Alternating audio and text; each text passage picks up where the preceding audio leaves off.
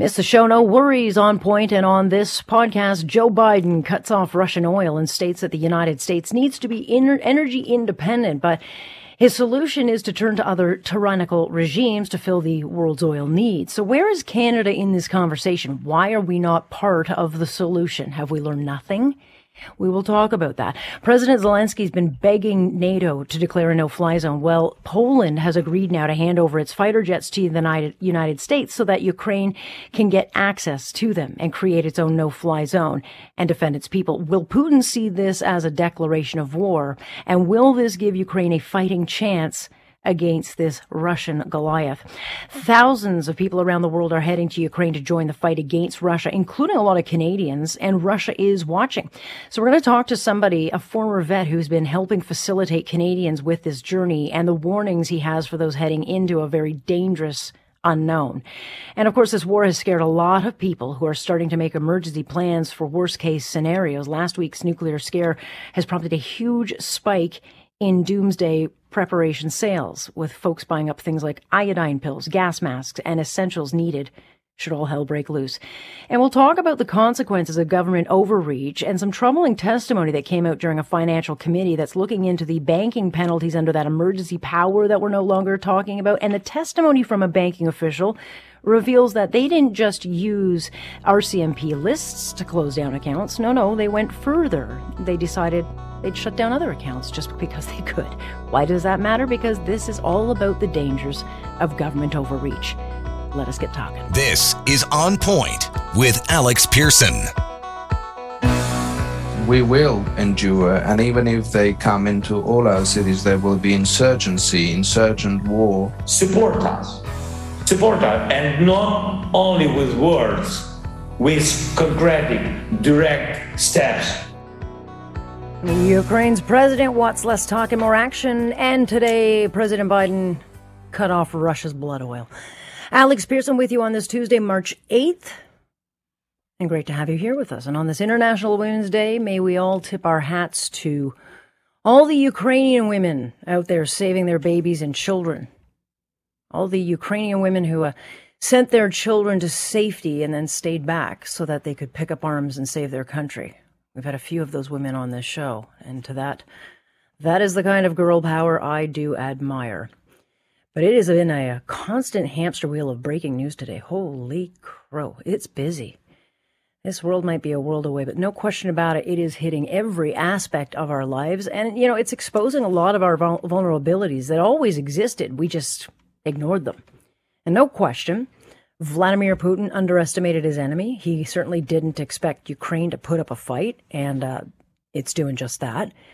And of course, it's making him even more ruthless, where you got reports where he's slaughtering Ukrainian people just trying to get out of their homes, flee their country. And now he's determined to turn that country into a big heap of rubble, which is, I guess, the goal. But nonetheless, he's a bona fide monster. And sadly, it's a monster we helped create. And ridding of him is not going to happen anytime soon because Vladimir Putin still controls the almighty weapon of energy. And he was hit by a couple of things, today. The big news in the last couple of hours is that Poland has now agreed to give the United States its fighter jets to give to Ukraine so that they would be able to create their own no-fly zone. It's not finalized. I'm not sure that they can do it. We'll talk about it during the show. But no doubt it would, I think, infuriate Putin, who will see it as a declaration of war. But nonetheless, it could be a game changer if it's allowed to happen. And the other thing is, of course, it happened earlier today. President Biden came out and finally decided to quit oil from Russia. So he's banning it. We will not be part of subsidizing Putin's war. We made this decision in close consultation with our allies and our partners around the world, particularly in Europe, because a united response to Putin's aggression has been my overriding focus, to keep all NATO and all of the EU and our allies totally united. The United States only imports about 8% of Russian oil, so they're not a huge customer, but it will still hit Putin where it hurts. It'll also hit us where it hurts, because the reality is we just don't have enough supply. And that's because in North America, we have so stupidly and naively ignored energy. We have not treated it as it should have been, which is a security issue. And so we've been cutting back on supply and cutting back on it, all driven by this progressive fantasy that somehow we'll have all this clean energy overnight. And we allowed all the activists to landlock what all the world wants right now. Everyone wants what we have. And even if we wanted, to be the immediate solution, Canada can't be, because we haven't built the infrastructure to ship our very reliable energy to carry us through this transition to cleaner energy, which is still decades away. No matter how fast you want it, it's going to take time to get. And so here we are, and when you really kind of think about it, we're a country with the third largest oil reserves in the world. And yet we still have to rely on tyrants like Iran, Saudi Arabia, and Venezuela, which are the tyrants that are going to be filling the void with the oil that we need. I mean, it is just crazy. We can't be a solution to ourselves, let alone the world, because we went all in on a very misguided ideology, and we're going to pay for it.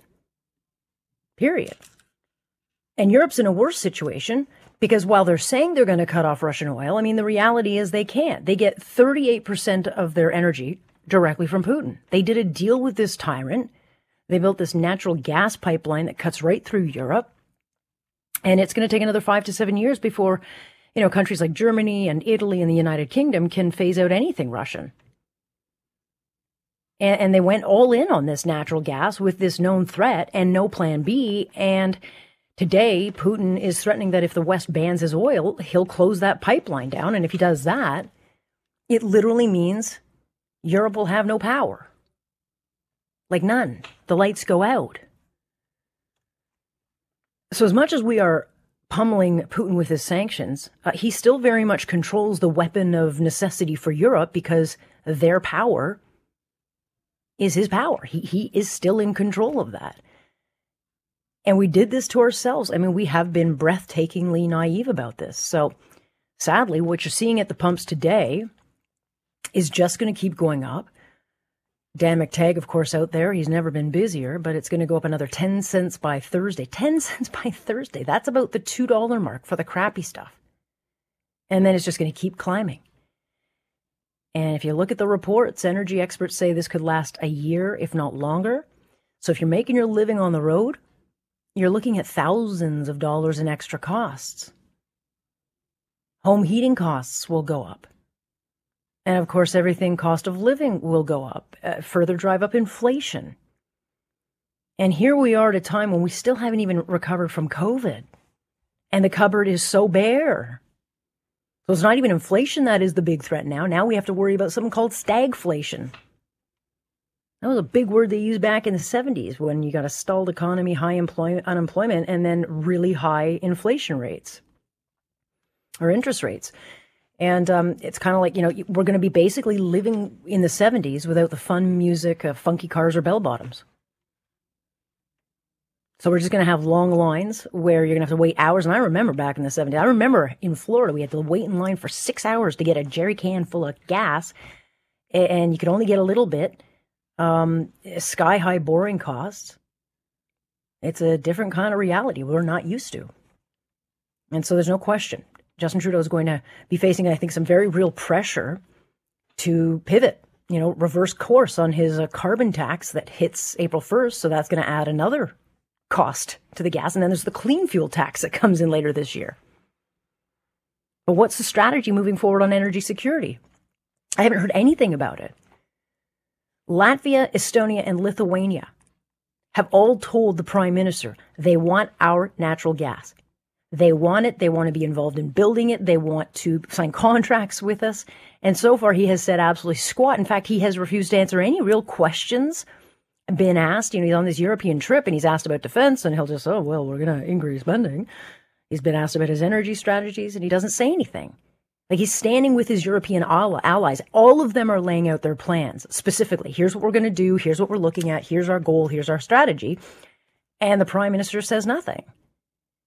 And so vacuous have his answers been that European media have actually called him out and said, why don't you ever answer questions? He doesn't get called out by our media, but certainly the international media is saying, well, what's wrong with this guy? You ask him a question and all he does is say stuff. He doesn't say anything that you want to hear. He just says stuff.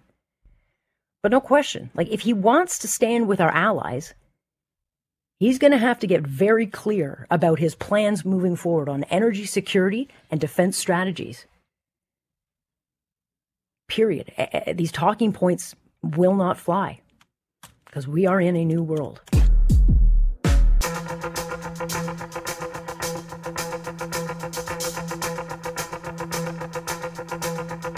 Just like the wide-winged dove sings a song, sounds like she's singing. Ooh, ooh, ooh. Just like the wide-winged dove sings a song, sounds like she's singing. Ooh, baby, ooh, say ooh. This crisis is a stark reminder. To protect our economy over the long term, we need to become energy independent. I've had numerous conversations over the last 3 months with our European friends of how they have to wean themselves off of Russian oil. It's just not tenable. It should motivate us to accelerate the transition to clean energy. All righty, Joe Biden cutting off Russian oil, and I'm pretty cagey about where we will get the supply to meet the demand, and that's because Biden's going to be turning to oil tyrants like Iran and Venezuela to fill the void. And so he's facing growing criticism of cutting off one tyrant, in favor of another. And while Biden states, the U.S. needs to be energy stable, in the next breath, he's saying, well, we got to speed up the market for renewables, which, we all know are decades away from being both reliable and affordable. So bottom line is we need oil. But then after he made that announcement, we learned that Poland is now ready to transfer its 28 MiG-29 fighter planes to the U.S. with the understanding that they would be handed over to Ukrainian pilots fighting off the Russian invasion. So that is a very big change if that is allowed to happen. Christian Leuprecht is a professor at the Royal Military College of Canada, a fellow over at the Macdonald-Laurier Institute. And of course, we should always mention, Christian, you're an author and you've got a new book, North American Strategic Defense in the 21st Century, Security and Sovereignty in an Uncertain World. And it's a very timely book. Yeah, well, one of the three tasks of the Canadian Armed Forces is domestic defense, continental defense, and international security and international engagement. So our defense policy is strong, secure, engaged, a strong Canada, a secure North America, and engaged in the world. And of course, there are significant demands on the Canadian Armed Forces on all three of those fronts with the pandemic, with missile threats, growing missile threats to North America, including hypersonic missiles. And of course, we're well aware of just how engaged the Canadian Armed Forces are in supporting allies and partners, including in containing the Russian threat. Yeah. Well, you wrote that a few months ago, or it's been in the works for a couple of years, but boy, it's a timely read now. Let me ask you about what we've learned in the last few hours. We learned that Poland has now, and this kind of came after they had said no, they were kind of going back and forth with it in the U.S., and apparently it caught Washington by surprise late this afternoon when they finally said, yeah, we're ready to transfer these planes. And I guess they have to hand them over in Germany, and then the idea is that America would then hand them to Ukraine. I mean, is this even doable? Yeah, so the challenge is it takes a long time to train a pilot, in particular on a military aircraft, a fighter jet asset. So this is the closest that NATO has in terms of fighter jets that it could provide to Ukraine to help sustain the Ukrainian Air Force. There are other MiGs around. There's a few in Romania. They're even older than the ones that Poland has. And the jets are likely equipped slightly differently than the Ukrainian MiGs, so there's going to need to be a bit of a training mission for the Ukrainian pilots, even if they're experienced. And it looks like the Americans are basically going to look after that training. The key for Poland was it obviously didn't want to give up its fighter jet capability if it might be bordering Russia, have Russian troops near its border in the near future. So there's a background deal that would have been struck that has not been announced because the Poles were looking for ideally F-16s, which they already fly, and or other equipment, in particular from the United Kingdom, but also from the U.S. So I think it means Poland is going to get fighter jets from the United States in one form or another, either directly or through other European allies. Right. And I would assume that Putin will see this as a declaration of war because he'll say, look, NATO's getting involved. They're giving their planes up. And so how do they get around that?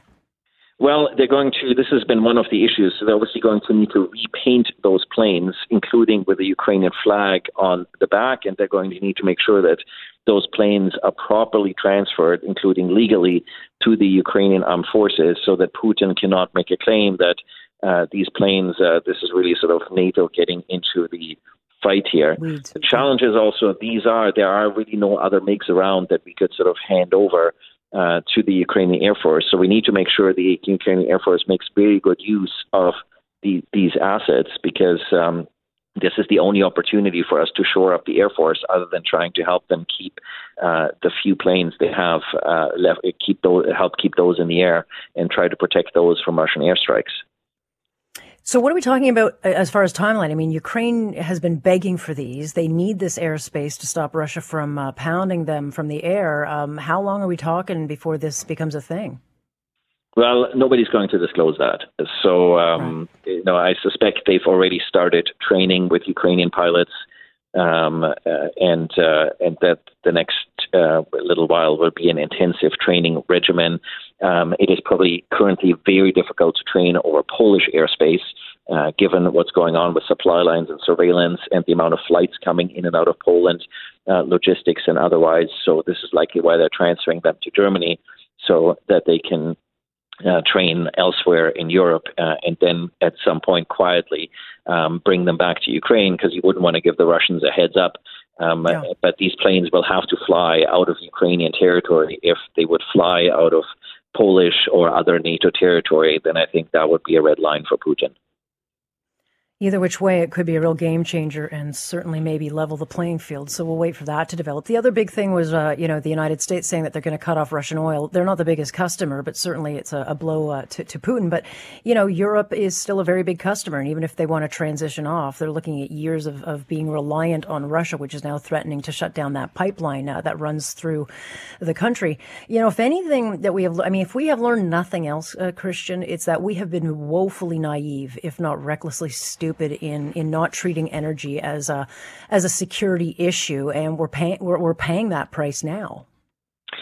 $700 million a day in Russian oil that goes into Europe. So certainly one way to try to make sure we don't fill Putin's war chest inadvertently. The real tragedy in this story is, of course, that Canada could make a major difference here. Canada, so there's other oil capacity around, so the Russian oil you can substitute. I think even without the official bans, if anybody's watched the story on Shell in recent days, the reputational damage now for Western companies to buy Russian oil, even without banning it explicitly, is so high that I think no one's going to take that liability. The real challenge is liquefied natural gas, because, of course, this is how much of continental Europe, in particular Germany, heats their houses and gets some of their electricity. And the problem is the only places that could provide capacity, the United States, Qatar, Australia, are going flat out. Of course, this country has lots of natural gas. If we could only build a pipeline to the East Coast, we could export that liquefied natural gas. We produce it much cleaner than the Russians do, so it would also be a significant contribution to mitigating climate change. And rather than giving the money to Putin to prosecute a war, we would be keeping the money, and we could invest the revenue into the energy transition in this country and in Europe. So I think there's a grand bargain that we can strike here. But unfortunately, when the Prime Minister was questioned explicitly yesterday in the news conference in the United Kingdom, he basically passed the buck. Yeah, he said nothing. I mean, that was his moment to say, we are a solution, and it would send a direct message to Putin. But he has to play to his domestic audience, and that if this isn't the wake-up call, Christian, I don't know what will be. I mean, the world has changed. Whether it is on energy, on the economy, or on military deterrence and containment of Russia, what we've gotten from Canada so far is lots of words and very little action. And the words that we've gotten, by and large, you can translate into action. Sanctioning Russian oligarchs in Canada, if we don't have the laws and we don't have the capacity to actually find the money, investigate it, seize it, freeze those assets, if we're not building pipelines, it's very clear we're not currently being a good ally. But I'm not sure that either this government or the previous government really understood what grand strategy means for Canada. And I'm too concerned. We're still too worried about boutique electoral interests. But the Prime Minister might want to remember that he looks to me very much like Neville Chamberlain. What we need is a Winston Churchill. And the Prime Minister may want to remember who was proven right by history, but who was also proven right by the UK electorate. Yep, indeed. Stay tuned. All right, Christian, I know you're so busy, very generous with your time, and I very much appreciate it. Thank you. Oh, always a pleasure, Alex. Thank you. Christian Leuprecht joining us. And again, his book that he had out, and he wrote it a while ago, North American Strategic Defense in the 21st Century, Security and Sovereignty in an Uncertain World. Very timely now. All right, great to have you here on this busy Tuesday. And while Russia bombs Ukrainians, just killing innocent people while they try to flee their brutality, there are people from all over the world who are signing up to go into this fight, despite the fact that they're being warned by their home country, don't go. So out of 52 countries, 20,000 people have now signed up. A lot of them are Canadians. They want to go. But, getting there and getting involved are two very different things. It's not as simple as just flying to Poland and crossing over, because Canada is not taking an active role in this conflict. The government's not going to help anybody who chooses to go. And so right now on the ground, there are thousands of people who signed up to fight, but Ukrainian officials are telling those who join that they only want those with a military or policing background or experience, and even getting proper equipment is proving very hard to find. So it's not just a matter of flying over. Chris Eklund is with us now. He's a philanthropist. He's got a group called fightforukraine.ca, but he was really instrumental as one of the vets who tried to help Afghan interpreters get out of that country. He joins us now. Good to have you, Chris. Thanks for having me.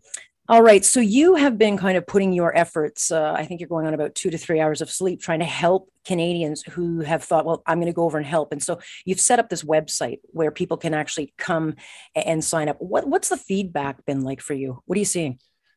Well, when it went live, we had an incredible amount of traffic with the media interviews. It's only about a week old. We're getting a few hundred hits a day. We're probably getting about 24 people a day steady that are serious, that are asking questions.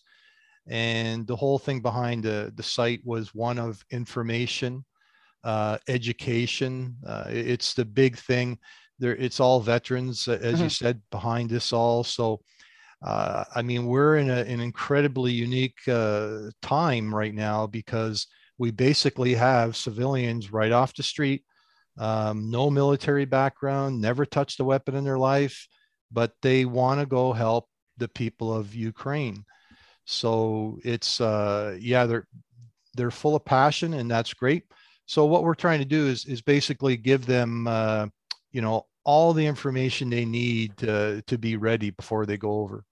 Right. And so you're hearing from more than just policing backgrounds or vet backgrounds or military backgrounds. You're hearing from all different kinds of Canadians. And what are some of the things that you're telling them? Because I understand the passion of wanting to get involved. You feel helpless sitting here on the sidelines, but the reality is it is incredibly, incredibly hard to enter a foreign land. It's cold.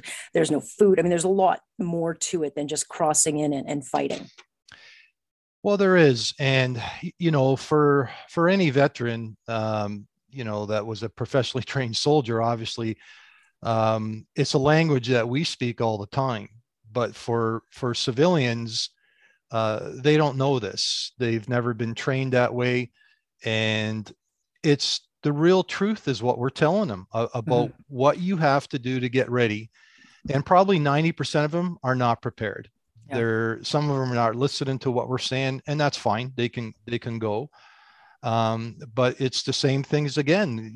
We keep harping on everything you need to do to get ready. Have you seen your dentist, your doctor? Yeah. Do you have a power of attorney? Do you have a will? Do you have any training? Do you want to undergo some training? Some people a lot of people, they've just jumped on the airplane and away they go. And, but what we want to do is we have the capability as a veteran community in Canada to not just help out any Canadian, but anybody around the world. And we'll do it for anybody. And we'll chat with them and help them out. and there's a lot of appreciation. We may not have told them what they want to hear, but for us, it's something that they need to hear. This is not a video game. Yeah. They need to hear. They need to know what they can expect, what they're getting themselves into, because once they go into theater, there's little to no help that we can get them, right away.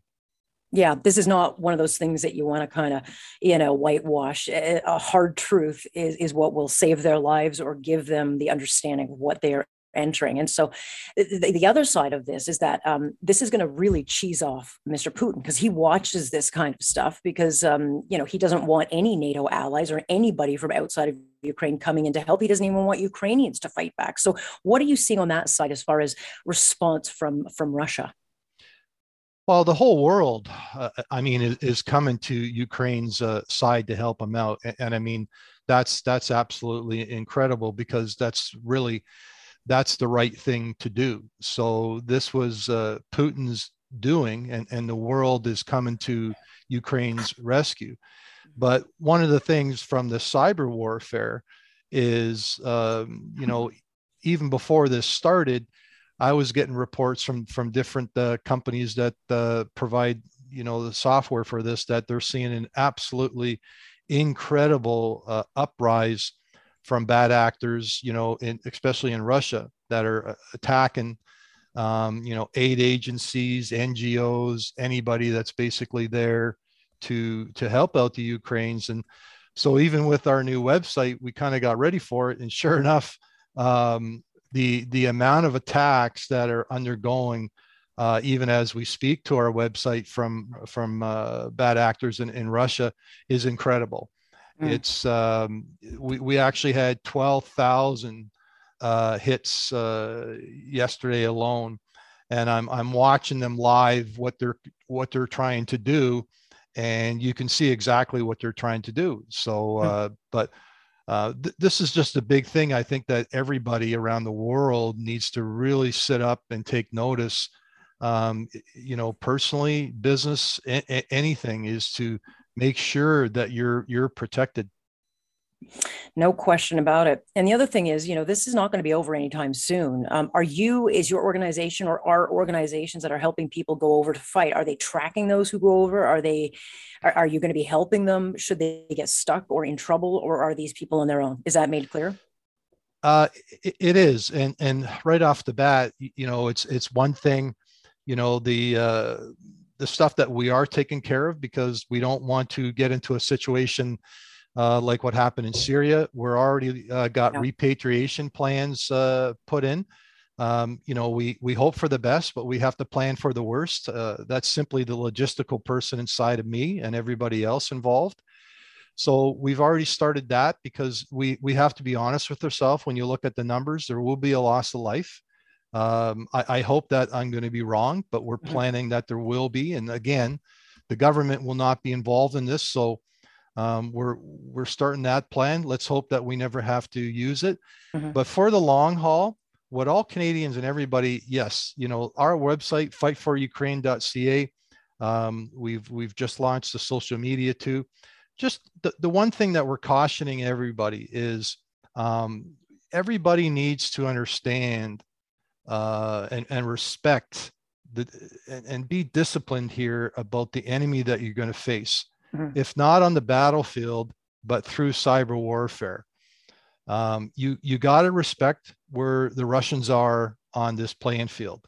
You can't whitewash that at all.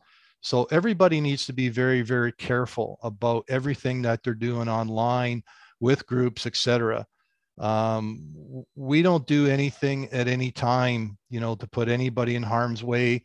We're seeing a lot of people do stuff that we don't agree with, but again, we can only advise people that we are preparing for a long haul here, and we're looking at different options that we talked about beforehand.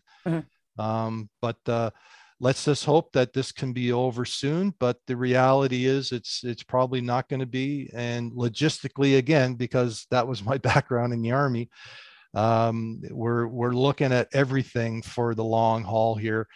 And we want to make sure, for Canadians that are maybe listening in that are overseas now or on their way, or other family members go to our website. We're always here to help. This is something we're all making this up basically as we go. We're flying by the seat of our pants. It's changing all the time. And we just have to be flexible and open to those changes. No question about it. All right. Well, Chris, we'll continue to talk to you about this and see how this journey goes, but I very much appreciate the update and some of the risk assessments you guys have been able to do. Appreciate your time. Thanks very much.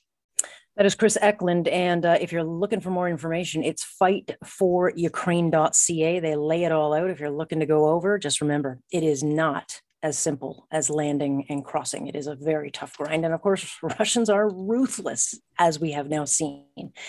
But there you go. The information will be laid out. Great to have you here on this Tuesday. And my question to you is, are you ready for an emergency? And I'm not talking like a rainy day. I'm talking about a natural disaster. I'm talking about actual emergencies like power outages or, I don't know, nuclear fallout. Because there is a growing concern or questions that a lot of people have during this conflict between Ukraine and Russia, like all hell could break loose. And it was certainly heightened last week when Putin ordered his military to shell one of the world's largest nuclear plants in Ukraine. And that one event alone prompted this huge kind of surge in survivalists shifting into high gear to make sure that they are prepared for any worst case scenario, specifically nuclear fallout. And it's prompted a lot of people who have no plans at all to start coming up with one. Tim Hodges is marketing director and webmaster for Forest City Surplus in London. He joins us now. Good to have you, Tim. Hi, Alex. What do you sell and how's business been? Well, we sell lots of like outdoor equipment, survival gear, tactical gear, and some boring electronics as well. But yeah, business has been doing quite well. We're struggling to keep up with the number of orders that are coming in. Did you see a noticeable kind of spike at a certain point?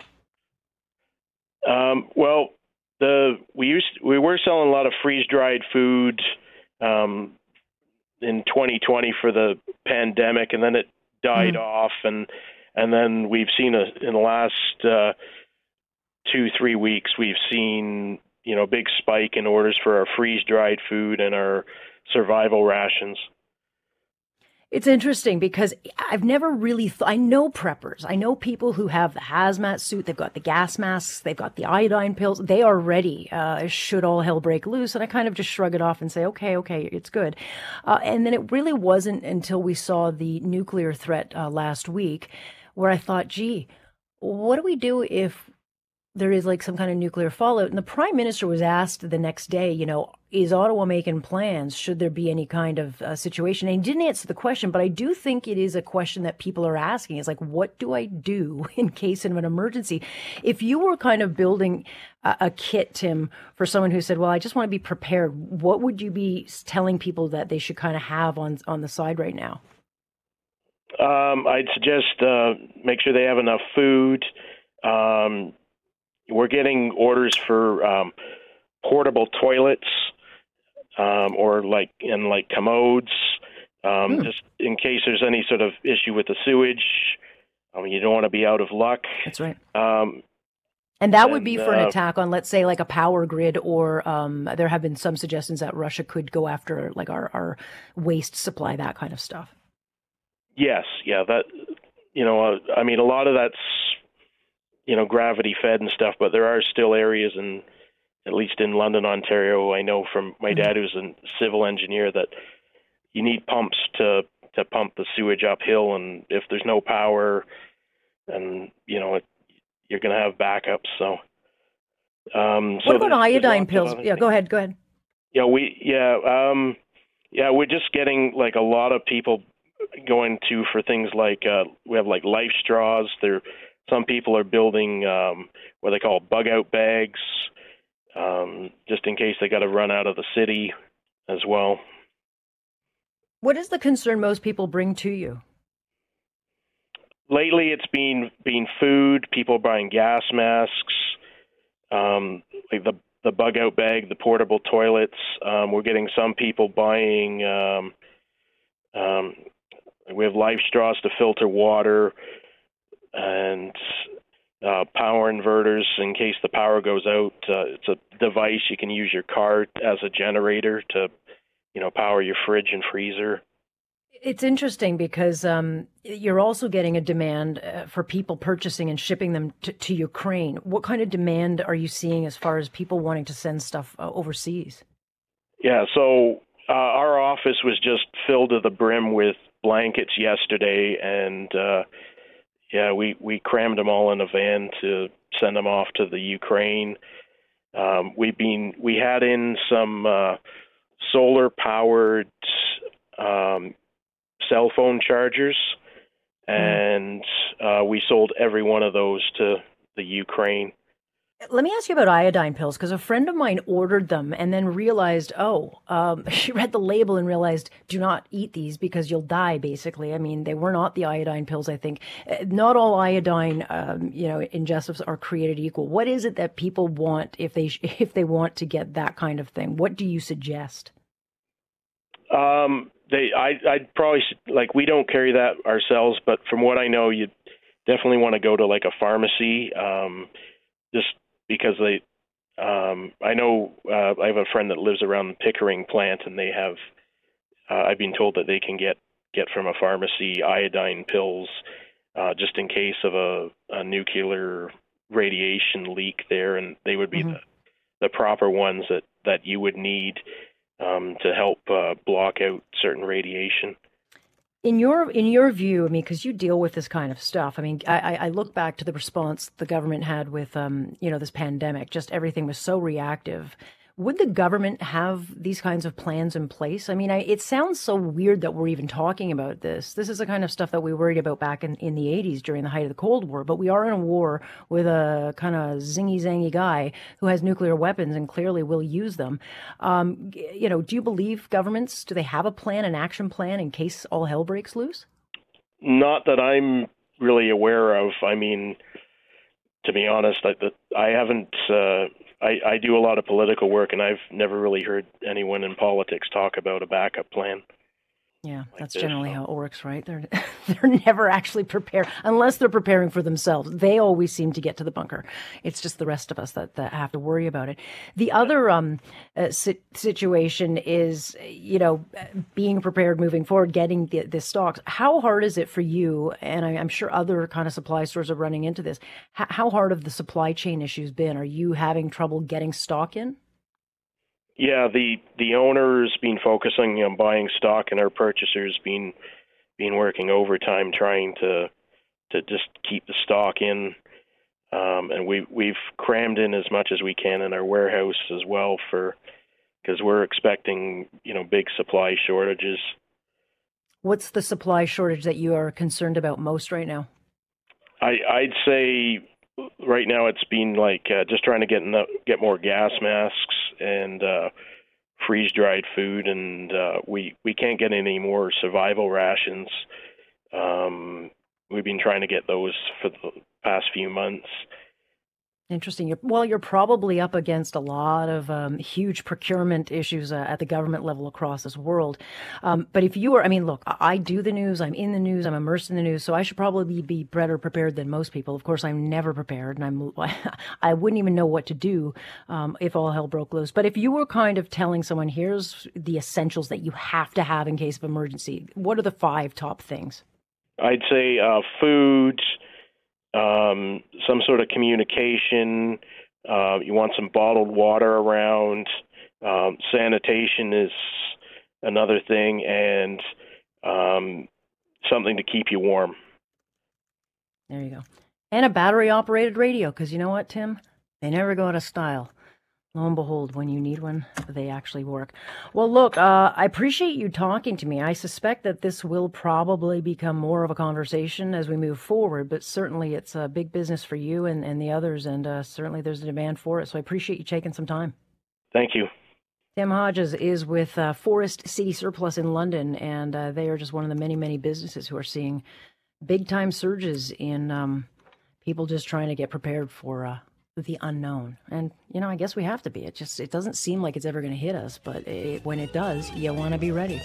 Thank you for listening. Of course, you can join us Monday through Friday starting 6:30 sharp. I'm Alex Pearson. This is On Point.